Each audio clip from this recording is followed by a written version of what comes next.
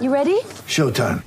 On May 3rd, summer starts with The Fall Guy. Let's do it later. Let's drink a spicy margarita. Make some bad decisions. Yes! Audiences are falling in love with the most entertaining film of the year. Fall Guy. Fall Guy? Fall Guy. That's what the poster said. See Ryan Gosling and Emily Blunt in the movie critics say exists to make you happy. Trying to make it out? Nope. Because I don't either. It's not what I'm into right now. What are you into? Talking. Yeah. The Fall Guy. Only in theaters May 3rd. Rated PG-13.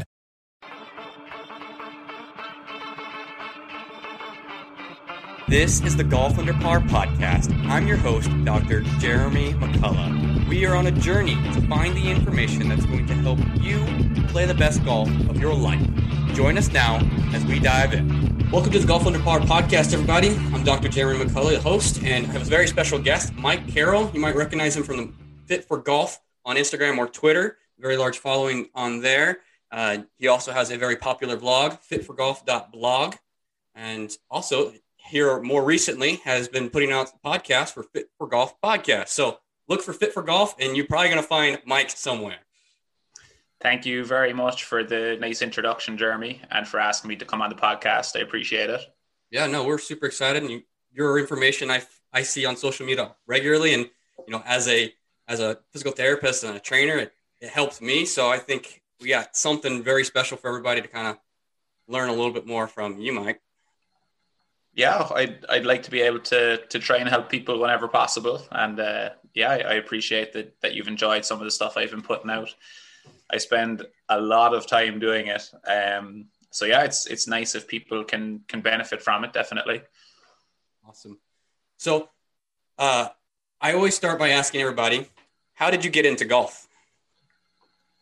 I started playing pitch and putt on a course about 15 minutes walk from my house when I was about 9 or 10.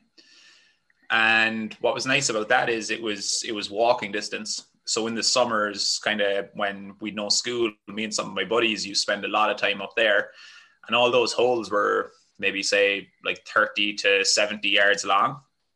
And it was really cheap to play there. After a couple of years of that, there was just kind of a natural gravitation to trying golf. Like some of the guys I used to play pitch and putt with had started playing golf. I'd done a few trips to the driving range and stuff like that. And I can remember for my 12th birthday, I got a half set of golf clubs. And that summer I played a little bit of golf. And then the following Christmas, I got membership to one of the local golf courses. So I would have been about 12 and a half. And then kind of from then really up until about 16 or 17, played a lot of junior golf. And then got into the training side of stuff. My family was very interested in sports. My older brother did exercise science in university. He was 4 years ahead of me. And as he was doing that, I was kind of learning some of the stuff that he was going through and started training myself a little bit, and then knew kind of coming up towards the end of school that the PGA Tour was not going to be where I was earning my money, unfortunately. So went to college and did exercise science. Didn't actually play golf at all in college. I was playing a lot of a sport called Gaelic football, which we play in Ireland. And then after college, got back into golf a little bit, started training some golfers, got really interested in it, started playing golf again. And then stopped training athletes in other sports and went kind of full-time in golf. That was 2015. Yeah, 2015, 2016 was kind of when I started going, really concentrating on golf. And that's been what I've been doing for the last 4 years, really. And in that time frame, late 2016, I moved to the US from Ireland. Took a job with a place called Hanson Fitness for Golf, where I still work part-time and then do all of my Fit for Golf stuff, mainly online, or else traveling to work with some players, going to tournaments and stuff like that. Right. Very cool. So with the cooler weather kind of coming in here for most of the US, which is where most of the listeners come from, and I was curious about where do you start with regards to creating an off-season program? Honestly, I think most people make their golf fitness stuff probably a little bit too complicated and try and be too cute with it. I try and break it down for pretty much everybody. They're going to need to work a little bit on mobility, a little bit of strength, and a little bit of speed. They're pretty broad concepts that can be broken down much further. But if you just concentrate on those as kind of your big three: mobility, strength, speed, and then you just look at where your current fitness level is and where you'd like to get to, then you can kind of come up with a starting point. And kind of any good program or any good trainer will have some pretty low intensity and easier variations for people who are a little bit more out of shape or haven't been training in a while, or maybe older populations to get started with. But then also for kind of people who are, maybe intermediate fitness levels, they do exercise, they do have home equipment or go to the gym, but want to get a little bit more serious. And to be honest, the type of stuff that I think people need to do is extremely similar. It's just the level they'll be doing it at is a little bit different, but the kind of principles and concepts are the same. So for most golfers, like I think the general population, most of them are, yes, they're trying to improve their golf, but they also want to improve their general health and fitness. So I bet the vast majority of people, who follow both of us or listening to this are slightly overweight. They don't exercise as much as they know they should or they want to. Their golf game is probably okay. They'd like it to be better.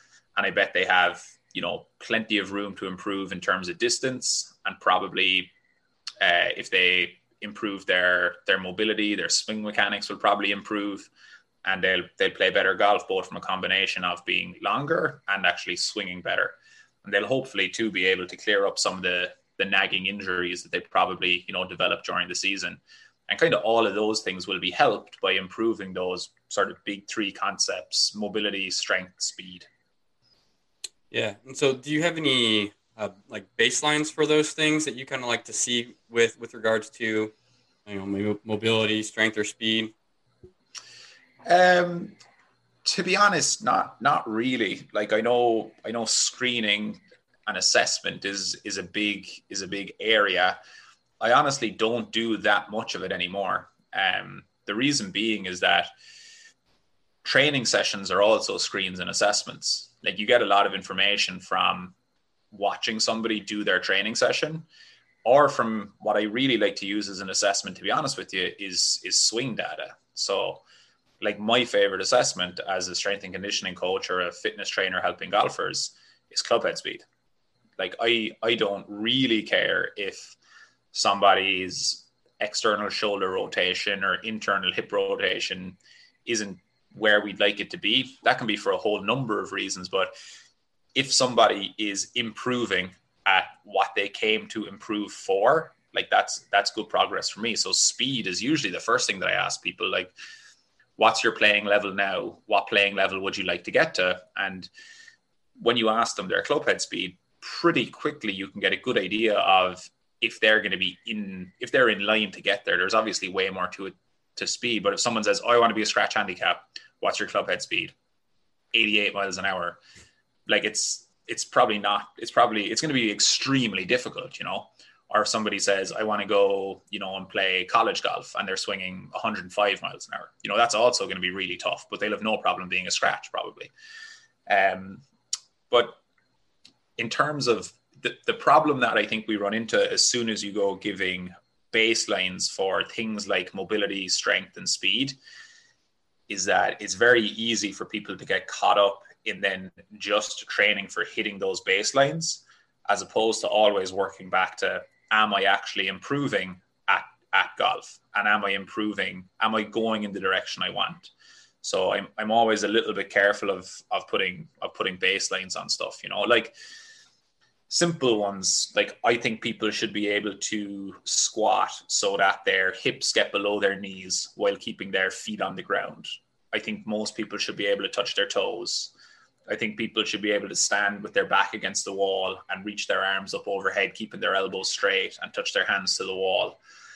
But there's going to be people, especially if you start training them when they're older and they're already banged up from injury, that are just never going to hit the mobility things that you'd like them to be able to do. Like I train tons of people who are in their 60s and 70s, and our skeleton is set, and our skeleton also changes as we get older. And there's certain mobility movements that are never going to improve because of how our skeleton is set. That's what our structure is. And we can waste an awful lot of time and potentially risk injury by trying to force mobility in these ranges that our body just isn't really designed for. But that doesn't mean that we can't improve our fitness, and we can't improve our strength, we can't improve our power, we can't improve our golf swing. And it doesn't mean we can't improve our mobility. It just means we need to be careful of chasing things that maybe, aren't really good for us. And then simple ones for strength that I'd like to see is, I think everybody should be able to do like 15 split squats each side without losing their balance. So just 1 foot forward, 1 foot back, drop down until the rear knee touches the floor, come back up. 15 each side. If you can't do 15 of those each side, like that's a sign that you're definitely, missing out on some basic lower body mobility, stability, and strength. I think everybody should be able to do 5 to 10 good quality push-ups, keeping a nice rigid sort of plank position, going down and up under control. I'd love for people to be able to do kind of 1 to 3 body weight pull-ups or chin-ups, but it's extremely rare.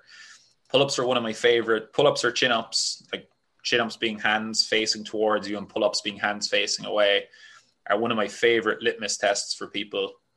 If you can do some pull-ups, you know that you're reasonably strong and you're not carrying a lot of body fat. If you can't do one pull-up, you either don't have much strength or muscle mass, or you have a lot of body fat. And like they're definitely tough, and they're going to be much harder than the split squat or the push-up kind of baseline I gave. But they're something that I think are a really good idea for people to work towards. I'm not saying if you can't do one, you're in terrible shape, but it's like if you took, say, a year, if you like, we're near the end of 2020. If someone said for 2021, and there's someone who's in reasonable shape and they're going to be training, like I think spending time developing the ability to do chin-ups or pull-ups will help a lot of things, because you have to get your body fat into a good category.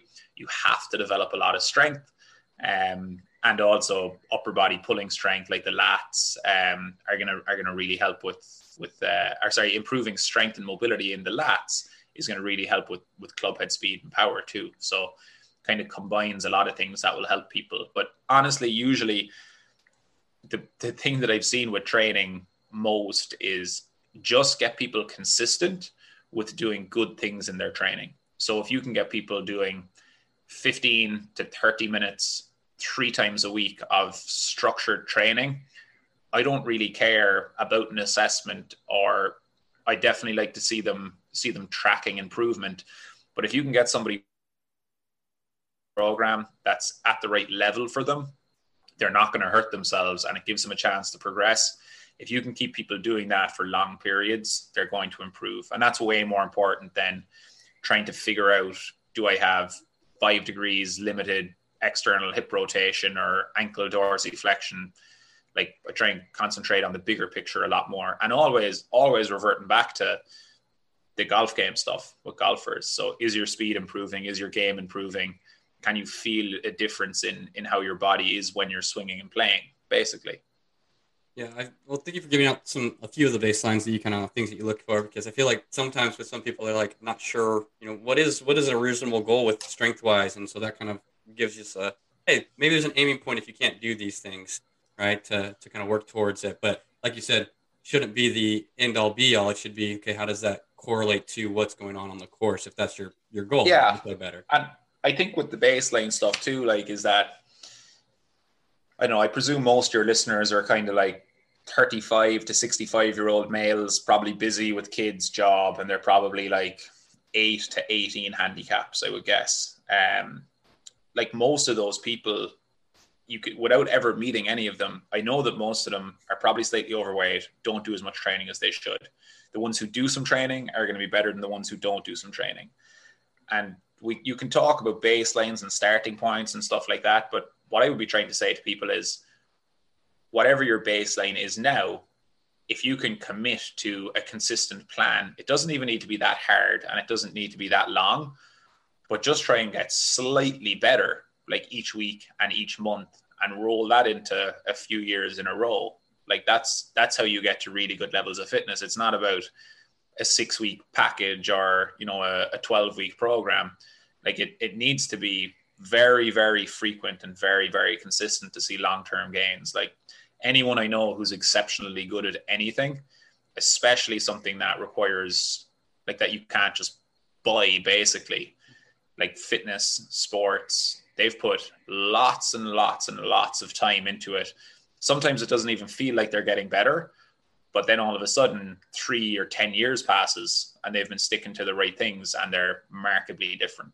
And the flip side of that, it's unfortunate, but it's fact, is that unless you're a child or a teenager, we're all gradually getting worse in terms of fitness and function.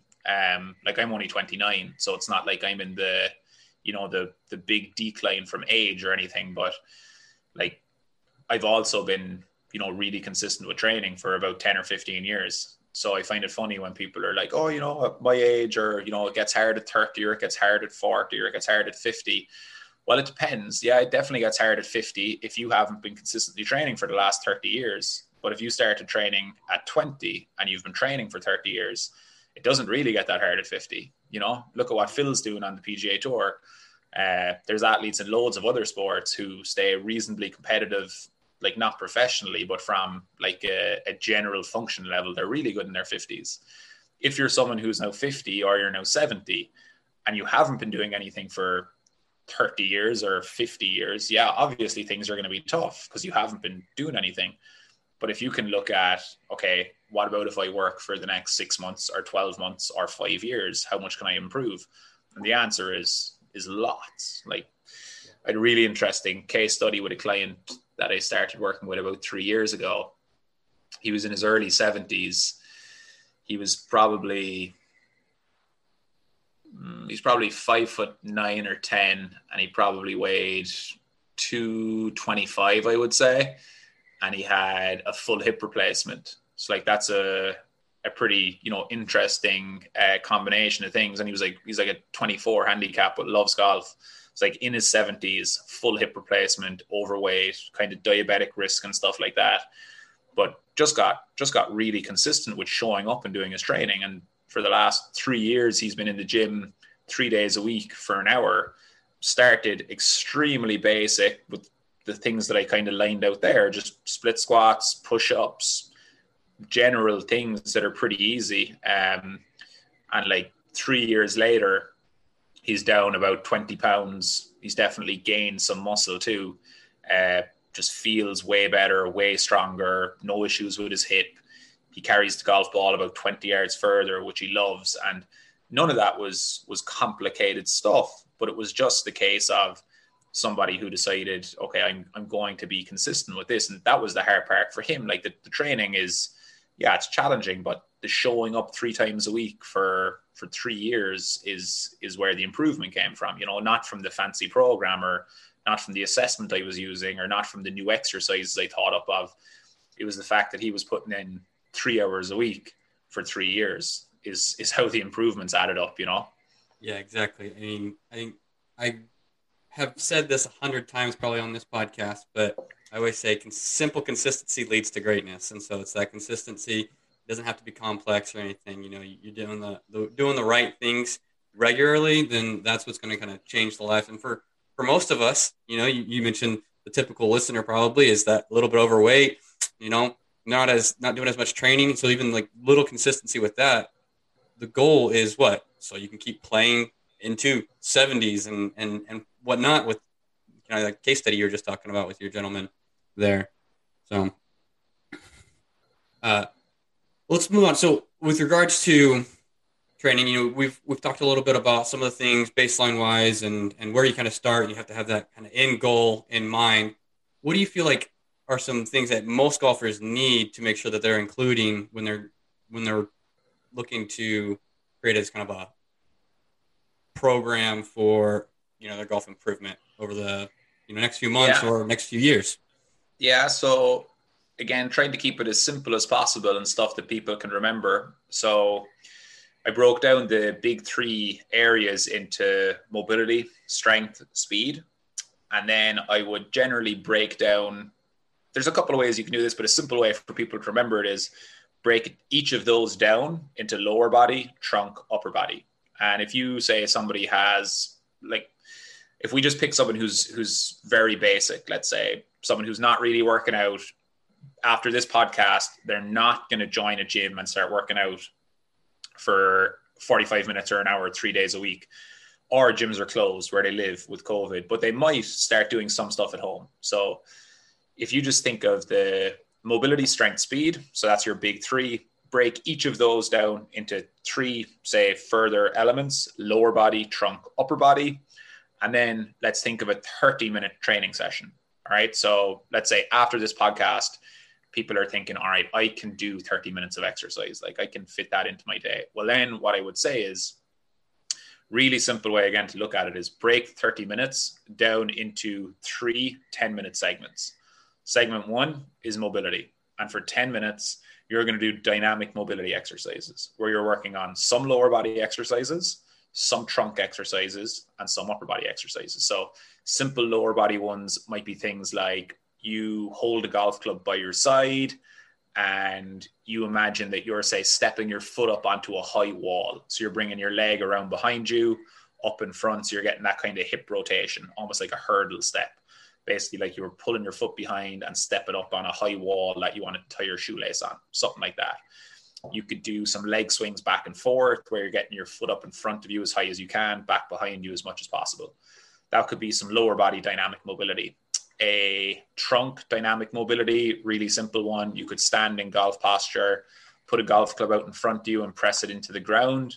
Keep your upper body where it is and try and rotate your pelvis as far as you can in each direction. So working on hip rotation. Then you could do the opposite. You could try and get into golf posture, keep your hips where they are, turn your shoulders as much as possible, or turn your chest as much as possible to get trunk. And then a simple upper body one would be, you could, like that one we talked about a second ago, you could stand with your back to the wall. You could try 20 reps trying to get your arms over your head, get your hands to touch the wall without bending your elbows. So there's obviously loads of different things you could do, but if we check that off as box 1, 10 minutes on mobility, covering lower, trunk, and upper. The nice thing about doing the mobility first, it also functions as our warm-up. Then we could go into some speed stuff. Speed is definitely a little bit easier if you have some equipment, and it's something that people who aren't into training need to be a little bit careful with because they're going to be moving quickly. But 2 simple ones are, you could get somebody doing some vertical jumps for lower body. So let's say someone just puts their hands on their hips, they squat down, jump up as high as they can and control the landing. That won't be for everyone if they have kind of knee or hip issues or something like that. But you could even just do a simple squat where you squat down and then power up as fast as you can. A simple trunk one, you could get people if they have any type of light weight, something about 5 to 10 pounds. Even you can fill up like a water container, basically anything. You can go on your knees, up tall, hold your hands out in front, rotate your torso each way as hard as you can. Is that what you have in front of you? Yeah, exactly. So kneeling on your knees, upright in a kneeling position, put your hands out in front, holding some type of weight, rotate your chest back and forth as fast as you can for about 8 to 10 reps each side. And then an upper body speed one we could do is if you had some type of band, you could attach it to, some sturdy support you have in your house. You could have the band behind you, hold it in one hand, walk it out so there's some tension, and you could do some punches against the band as quickly as possible.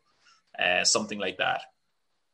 Yeah. And then so that would be, you could do maybe like 3 circuits of the jumps, the kneeling rotations, and the band punches. And then you've got your lower body, your trunk, and your upper body speed work.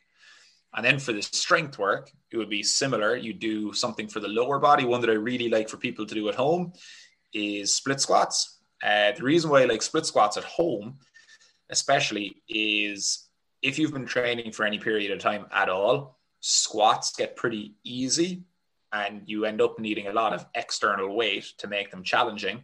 But if we go into split squat or one leg squat variations, all of a sudden now we've all our body weight on one limb primarily versus two.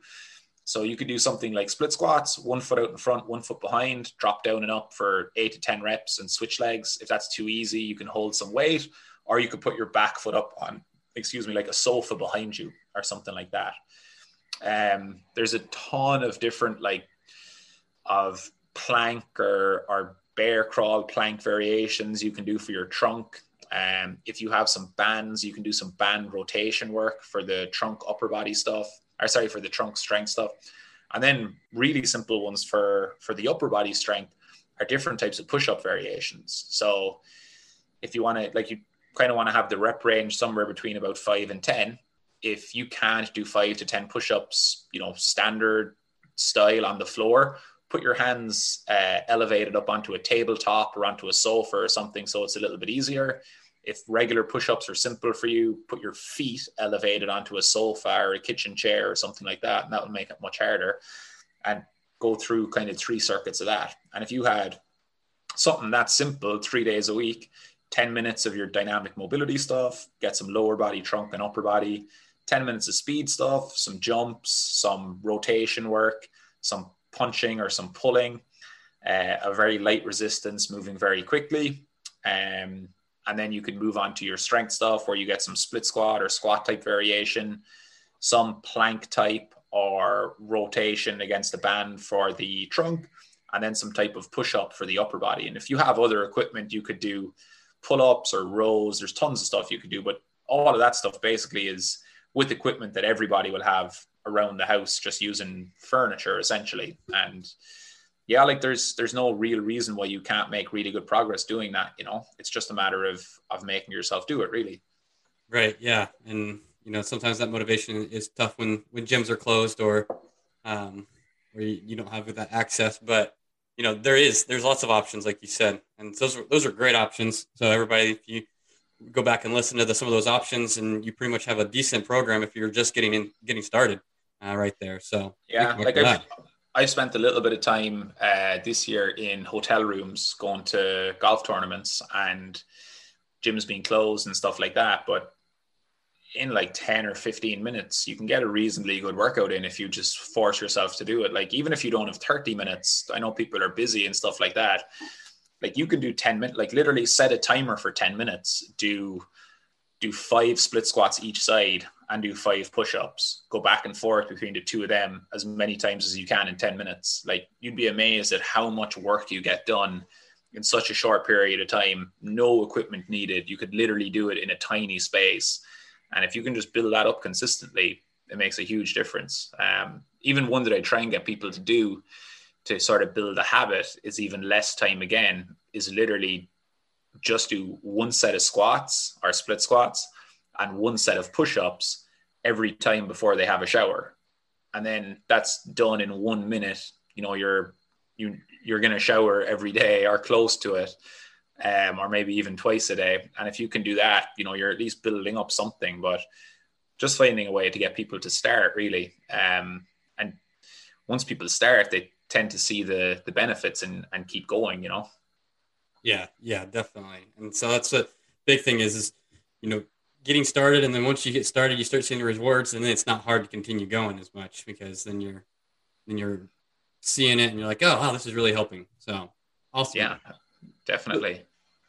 So with maybe regards to, as we get a little bit more advanced in the training and whatnot, do you tend to kind of go into periodizations or phases with your programs? And so I generally tend to keep, those 3 basic concepts that I gave there, the mobility, strength, and speed, they're really the same 3 concepts that I use with all levels of golfer, right up to tournament professionals. And because golf is played for such long periods of the year, and we kind of need to be close to our peak for a lot of the year, I tend to keep all elements in the training program all the time, but I might move the emphasis around a little bit. So what I mean by that is, in pretty much every training session that I've created for the last few years, I have people performing some sort of dynamic mobility warm-up then they do some speed or power work. The difference between speed and power, I kind of keep them in the same category. Speed work will be with, say, very light weights or no weight, moving as quickly as possible. Power work will be with slightly heavier weights, moving as quickly as possible, but they're still much lighter than the type of weights you'd use for traditional strength work. So they'll do some type of speed or power work, and then they'll move into their strength work. But let's just say if it's a PGA Tour player and they're during a tournament week, well, then they're probably going to have a slightly bigger emphasis on the speed and power work and just do enough of the strength work to maintain or make sure they don't lose anything, because the heavy strength work is definitely more fatiguing and requires more recovery than the lighter speed or power work. But then next week, if they're taking a week off, they might ramp up the strength work a little bit because they don't have to worry about tournament play. So it's the same program, but basically tweaking the amount they do of each element based on their week, what's happening really. That's how I look into it. If you're someone, and the reason I do that is it doesn't really make sense to me if you identify the things that you want to get better at. So if we're just saying mobility, strength, speed are the three big things we want to get better at for golf. And if we look at a 52-week year, or let's say a 12-month year, it doesn't really make that much sense to me to have large parts of that year where you're not concentrating on one of the things you want to get better at. So some people say, I'm going to do 6 weeks strength and then 6 weeks speed. Well, what tends to happen then is, or what can happen unless you really know what you're doing, is that you'll get really strong in your 6 weeks strength, which is great, but you won't be working on any speed. Then at the end of your 6 weeks of speed, you'll be getting really good at your speed, but you haven't done any strength work in 6 weeks. So you'll probably be getting weaker. So at the end of that 12 weeks, you'll have spent 6 weeks getting really good at strength and then 6 weeks detraining strength. You'll have spent 6 weeks getting really strong, but not training any speed, and then training speed. That can work really well if you time it perfectly and you only have, say, 1 or 2 events a year that you're trying to peak for. And where that type of periodization, where it would generally be called block or linear periodization in the textbooks, without confusing people too much, that worked really well and can work really well, but it's primarily became popular in track and field sports. Right. So, and those people have one big championships per year, like say a world championships, or they might have an Olympics once every 4 years. And if you know that that's what you're trying to peak for, it doesn't really matter if you're performing at only, say, 80% of your best the whole way through the year, if you time it perfectly and you nail it for that big tournament. But if we're playing golf every week, or if a professional is playing golf, 25 weeks of the year, that doesn't really work. It's too hard to jumble all the pieces together. I think it's much easier to just try and incrementally bring everything up at the same time. And then depending on the week you're in and what's going on, or the equipment you have or how much time you have, you can basically put emphasis on one over the other. If you're somewhere where you're going into like a real 6-month off season, which some amateurs are, no pros are, then you can definitely look into like changing the type of training you're doing. So again, it really, really depends on like how serious the person is with their training. If it's a beginner, like periodization is not a word that they need to think about. They need to be going back to what I explained, like the 10 minutes, the 3 10-minute segments for their 30-minute workouts. Like just do that for a couple of years before you worry about anything. If you're someone who's into training and you're saying, all right, I'm a 8 handicap, I want to get to scratch in the next 2 or 3 years, and I need to gain 15 miles per hour of club head speed to give me a chance to do that. Well, then you can look into, all right, there's no competitive golf for 6 months. You can put way more emphasis into getting much bigger, much stronger, much more powerful, and essentially upgrading your physical qualities, like really changing the type of power and horsepower that you have, because you don't need to worry about being sore or stiff for competitions on the weekend or even just, games with your buddies. it doesn't really matter if you're a little bit stiff and sore for your range sessions, because you have loads of time to dial that back in while you're, preparing for the season. I'd still never completely drop out of hitting balls and working on golf stuff, but your priority might be getting bigger and stronger and more powerful, and you're just keeping going with the golf. Whereas in season, for those people, the golf is going to be their priority, and they'll just be staying on top of the fitness stuff. And there's no real way to fully max trying to improve physical qualities and simultaneously trying to maximize your golf. You just can't do it. And everybody just can make that decision themselves based on the time of year and what's more important to them. Like, if your main priority with your limited time is, say, golf during the summer, you cannot train as hard or do as much as you would in a 6-month off season in somewhere like it's really cold. I don't know, like, Minnesota or Chicago or something like this. But that's basically it, And if you live somewhere where it's like, I live where there's golf 12 months a year. I'm in Southern California. It's up to people what they want to do. You can kind of keep going with what I was saying earlier about just staying on top and trying to incrementally increase all the things all year round, just gradually stepwise improvement. That works great. Or you might say November, December, January is my off season as such. It's not that you have to stop playing golf, but you might say golf isn't my priority for these 3 months. I'm going to use this time to try and upgrade. And then you can go into your playing season, and that's where you're basically trying to realize the stuff that you've spent time building up. So I would almost term it, say you have upgrades where you're spending time really trying to develop stuff. And then you also have time, what I call, say, calibration, where you're trying to dial things in and get your skill stuff done. And that's the way it is for basically everybody, I think.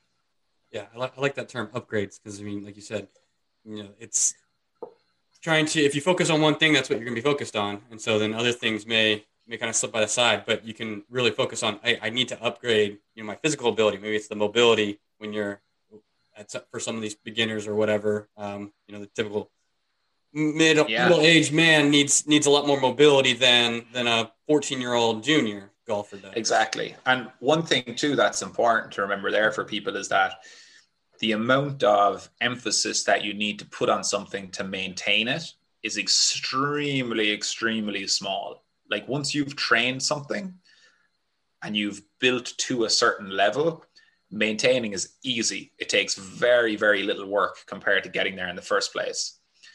So where I'm going with that is, if you decide that you're going to put a lot of emphasis into one element of your training, or physical upgrades versus golf practice, I would definitely advise, try not to let anything else get worse in the meantime, because what you always want to be doing is essentially not going backwards. So if you can keep something at maintenance while you're improving something else, it means when you go back to that and you want to then improve it, you're not starting from a way lower point. And that might require, a little bit of thinking and planning. And this is definitely getting into the more advanced stuff for people who are already kind of, pretty on top of their basics and their consistency.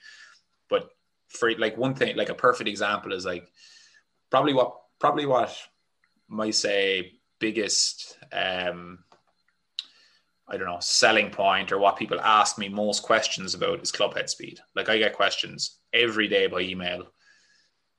A perfect one, for example, is someone says to me, I'm 45, my club head speed is 100 miles an hour. I have a 5-month off season. I'd like to get it to 110. I'm planning on following like these programs for the next 6 months. What do you think? And the first thing I say is like, what days are you hitting golf balls? And they were like, oh, I was just gonna concentrate on the working out stuff. And like, the issue you run into there is you can get way stronger, way more powerful. But if you're not swinging a golf club for 6 months, like when you go back to swing the golf club, you're way stronger and more powerful, but you've also stopped practicing the movement of swinging a golf club for the last 6 months. So it's going to take time for you to, first of all, get back to swinging what it feels like, even loosen out and get back into the motion, build back up your coordination. And then it's going to take even more time for the strength you've just developed to filter back into your swing. Whereas that person, if literally they hit golf balls once a week for 15 minutes, they wouldn't have that issue. And if they hit golf balls 2 or 3 times a week for 15 minutes, the improvements they'd get from the really hard physical training work they're putting in would be probably doubled in terms of club head speed, and just trying to get a balance on things like that. It's like if you're working on your short game and you forget to practice driver for a month, you go to the golf course, you make some great up and downs, but you also hit 3 balls into really poor areas off the tee. So your score hasn't changed at all. You improved one area that you focused on, but because you completely neglected another area, your scores didn't change. It was just how you made it up changed. So always trying to think of never letting a baseline drop lower while you're trying to focus on improving something else is what I would say is really important. Yeah. So here we'll wrap up kind of our big discussion. We'll get into some of our wrap-up questions. But before we do that, I want to start, you mentioned swing speed. You had a ton of questions about this. And so, what are some of the top recommendations you give to people with regards to gaining more speed? So without sounding like or pretending to be a golf instructor, there's three primary things that we need to, again, 3 primary things we need to think about for speed. One is swing technique. Like, obviously, it doesn't matter how strong or how powerful or how flexible you are. If you have terrible mechanics, like you're not going to produce high swing speed. The second one is equipment.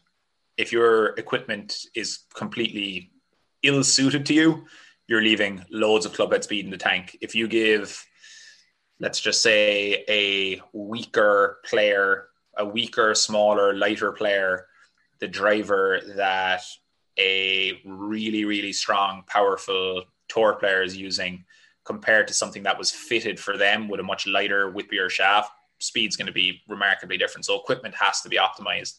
And then number 3 is physical. So technique, equipment, physical. Technique is simple things. 1, make your backswing faster. Faster backswings will lead to faster downswings. There's something called the stretch shortening cycle in muscles and tendons. How quickly muscles are stretched before they contract makes a big difference in how much speed they can produce. In the golf swing, our stretch phase, we have two main ones. We have the backswing, where we get some stretch. And then in good players, there's the transition where there's more stretch.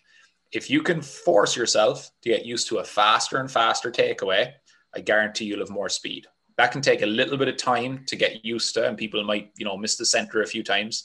But if you have some sort of radar or measuring device where you can look at that, if you can force yourself to start taking it back faster, watch the speed go up. A really good drill for that is do some practice swings where you start with the head of the golf club about 2 or 3 feet towards the target, past the ball, compared to you normally would.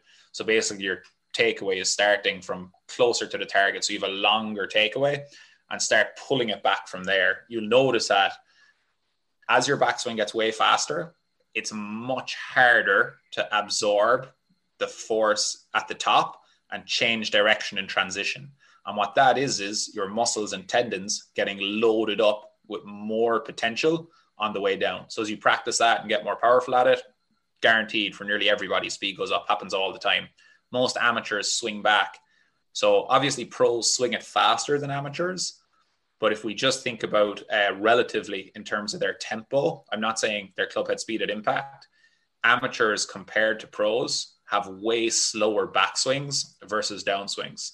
So pros don't just have faster swings. Their tempo from backswing to downswing is faster. So pros are generally, their backswing takes a 3-to-1 ratio.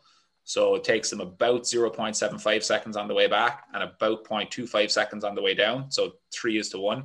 Amateurs are often 4 or 5. They're way too slow on the way back to have any speed on the way down. The second big one for technique is longer backswings. So allow yourself get a much bigger turn, allow your left heel rise think about your hands or the grip of the club traveling as far back as you can in the backswing. The reason for that is it gives us more time to produce force in the downswing. If I got you to make a pitch shot type swing where you just bring your, say, hands back to your right pocket, or say your pocket on your trail leg, and then told you to generate as much speed as possible, you can't do it. Reason is you've no leverage and there's no time. So if we can get a big, long, high backswing and we can make it nice and quick, you're in a position to make really, really big speed improvements. Absolute game changer for a lot of people. Get a radar, use it on the range when you're hitting balls. The last, say, 10 balls of each practice session, hit them as hard as you can, note your speeds, track it in an Excel sheet or notes on your phone or something, watch the changes. In terms of physical training, honestly, it sounds like I'm just repeating myself, but go back to those big three things: mobility, strength, speed. So you can get most of if you're practicing swinging golf clubs as fast as you can regularly, that kind of covers your speed work. You don't need to do as much of it in the gym. So then, or in your home training. So concentrate on getting more mobility, which is going to really help with the longer backswing, and then concentrate on getting basically stronger with some weight or some strength training, your split squats, your push-ups, your everything like that. And if you can gradually improve those things and check your equipment, you're in a good spot. Equipment's a really important one that people don't max out at all, especially if your speed is changing. You want to make sure that your equipment still fits you, because the faster that you start swing, like if you're someone with a relatively low swing speed, you're probably fit into, say, a driver with quite a soft, light shaft and quite a lot of loft on the face. And then if you increase your swing speed by 5 or 8 miles an hour over the winter, that same driver will not be anywhere near optimal for you when you go back swinging it with that new speed. You'll need something different. And the problem for that is not that the speed will be down. It's just that speed won't convert into distance when you're striking the ball. There'll probably be way too high launch, way too high spin, and stuff like that. So check the equipment. But that's kind of what I would say. Awesome. Well, so now I've got a handful of questions that I always ask everybody. First is, what's your favorite golf memory? Favorite golf memory is from this summer, probably. For the first time ever, I broke 70. I shot 68. Awesome. I'd only shot under par twice ever before. Once was about 12 years ago when I was 16, and once was earlier in the summer, but both of them were 1 under, and shooting 4 under this summer was pretty cool. It was one of those days where I hit 16 greens in regulation, had the easiest day ever, and walking up I can remember walking up the 18th fairway with one of my buddies, and I play every week. And he was just like, "Mike, you're playing really well. Like, what's that putt for?" And I just said 5 under, and it was great. Yeah, like I put a lot of practice in, and yeah, it was just a first basically. Like it was cool. Congratulations. That's awesome. Thank you. Yeah. What is your favorite exercise or drill to improve your personal game? Say that again. What's your favorite exercise or drill to improve your personal game? Get some either foot spray or strike spray and spray the face of your clubs when you're practicing, and get a feel for where you're making impact with the ball on the face of your club. This is especially good with the driver. If you hit 10 balls with your driver, take a look at the face. You'll be amazed at how erratic the strike point is. And that strike point has an enormous difference on your distance, your accuracy. Andrew Rice is a golf coach who has a really good article on this, talking about how where on the face the ball makes contact changes your flight and distance and accuracy. It's really good. I do that every range session that I'm hitting driver. I have the face sprayed and I get feedback on where it's hitting the face. And I'm a reasonably low handicap, and I'm still so erratic with where the ball hits on the face. If you're, a double digit or higher handicap, and without thinking anything swing wise, if you can start bringing that ball back towards the center, just makes a huge difference. Yeah. What is one takeaway you want listeners to apply from today's conversation? patience and consistency. Like there's nothing magic about getting in really good shape or getting really healthy. You have to do it, and you have to get into the habit, and that's what it is, a habit of doing it when you don't really feel like it. You can't just rely on motivation. No amount of reasoning in your head or making excuses to yourself provides the same benefits as actually just doing the workout. So I would say you need to prioritize it. It needs to have a place in your schedule the same way that your work meetings do, or that going to the grocery store does, or whatever else you do does. If you say you don't have time, like, that's fine, but then be wary of the consequences, basically, you know, like don't expect to make any changes. And I would say there's a enormous difference between doing a little bit versus doing nothing. Like, people sometimes get stuck in the all or nothing mindset, where they feel like that if they don't have time to drive to the gym and do an hour workout, there's no point. Whereas there's infinite amount of 5 and 10 minute routines that you can do at home with basically no equipment. And if all you did was one of those daily, you'd be in better shape than 95% of the population, probably. There's a really good book by an author called James Clear. It's called Atomic Habits, and he talks about some of that stuff. Just things like, yeah, I won't ruin it for people, but if anyone's interested in basically kind of setting up like systems and ways of getting more consistent versus relying on, you know, oh yeah, maybe sitting on the couch, maybe I'll drive to the gym and work my ass off for an hour now. Like, it's not going to happen. You know, it needs to be tomorrow at whatever time is my gym routine. Like, I will be there. Or if that's not something that suits you, it needs to be tomorrow after I wake up for 10 minutes, I'm going to do these 3 exercises. Like, that's also fine. But it's just not a case of, it can't be a case of, I want to get in better shape, and then a month later, I should probably think about getting in better shape.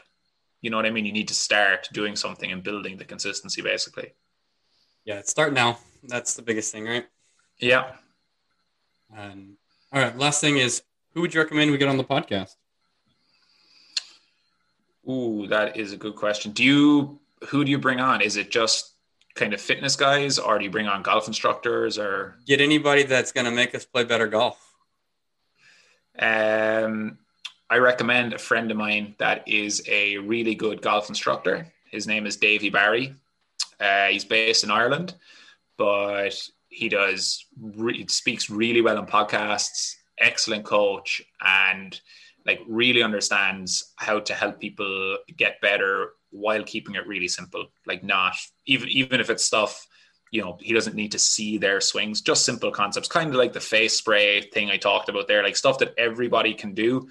And if you practice it, kind of regardless of what your swing is like or what level of golfer you are, you will get better from doing it, because it's just concentrating on good information. Basically, you're working with the correct concepts. So any time you spent is well spent. Awesome. Well, that's it for this episode of the Golf Under Par podcast. Before we wrap up here, tell us how we can follow you and support you, Mike. So fitforgolf.blog, FITFOR golf.blog is my website. I've a lot of articles and stuff up on there. And then Twitter and Instagram is fit_for_golf. And yeah, people can find me there if they want to get in touch, send a message on there, or if they go to the website, there's a contact form where they can send an email. And yeah, I'm happy to answer questions that anyone has. All right. Well, we'll have all of Mike's information in the show notes, so you guys can check that stuff out. And thank you so much, Mike, for coming on, and thank you, listeners, for listening. Thanks a lot, Jeremy. I appreciate it. Thank you guys for listening to this episode. Hopefully you've enjoyed this content on the go. If you found it helpful, please share with a friend and leave us a review on iTunes. This allows us to reach more golfers just like you that want to play under par. Do you want to be stronger and healthier? Well, I've got a resource for you. Golf Fitness Tips. It's a free Facebook group where we talk about how to take care of our bodies so that we can play more golf, we can play golf longer in life, and we can play better on the course. If that interests you, then check out the link below or search for Golf Fitness Tips on Facebook.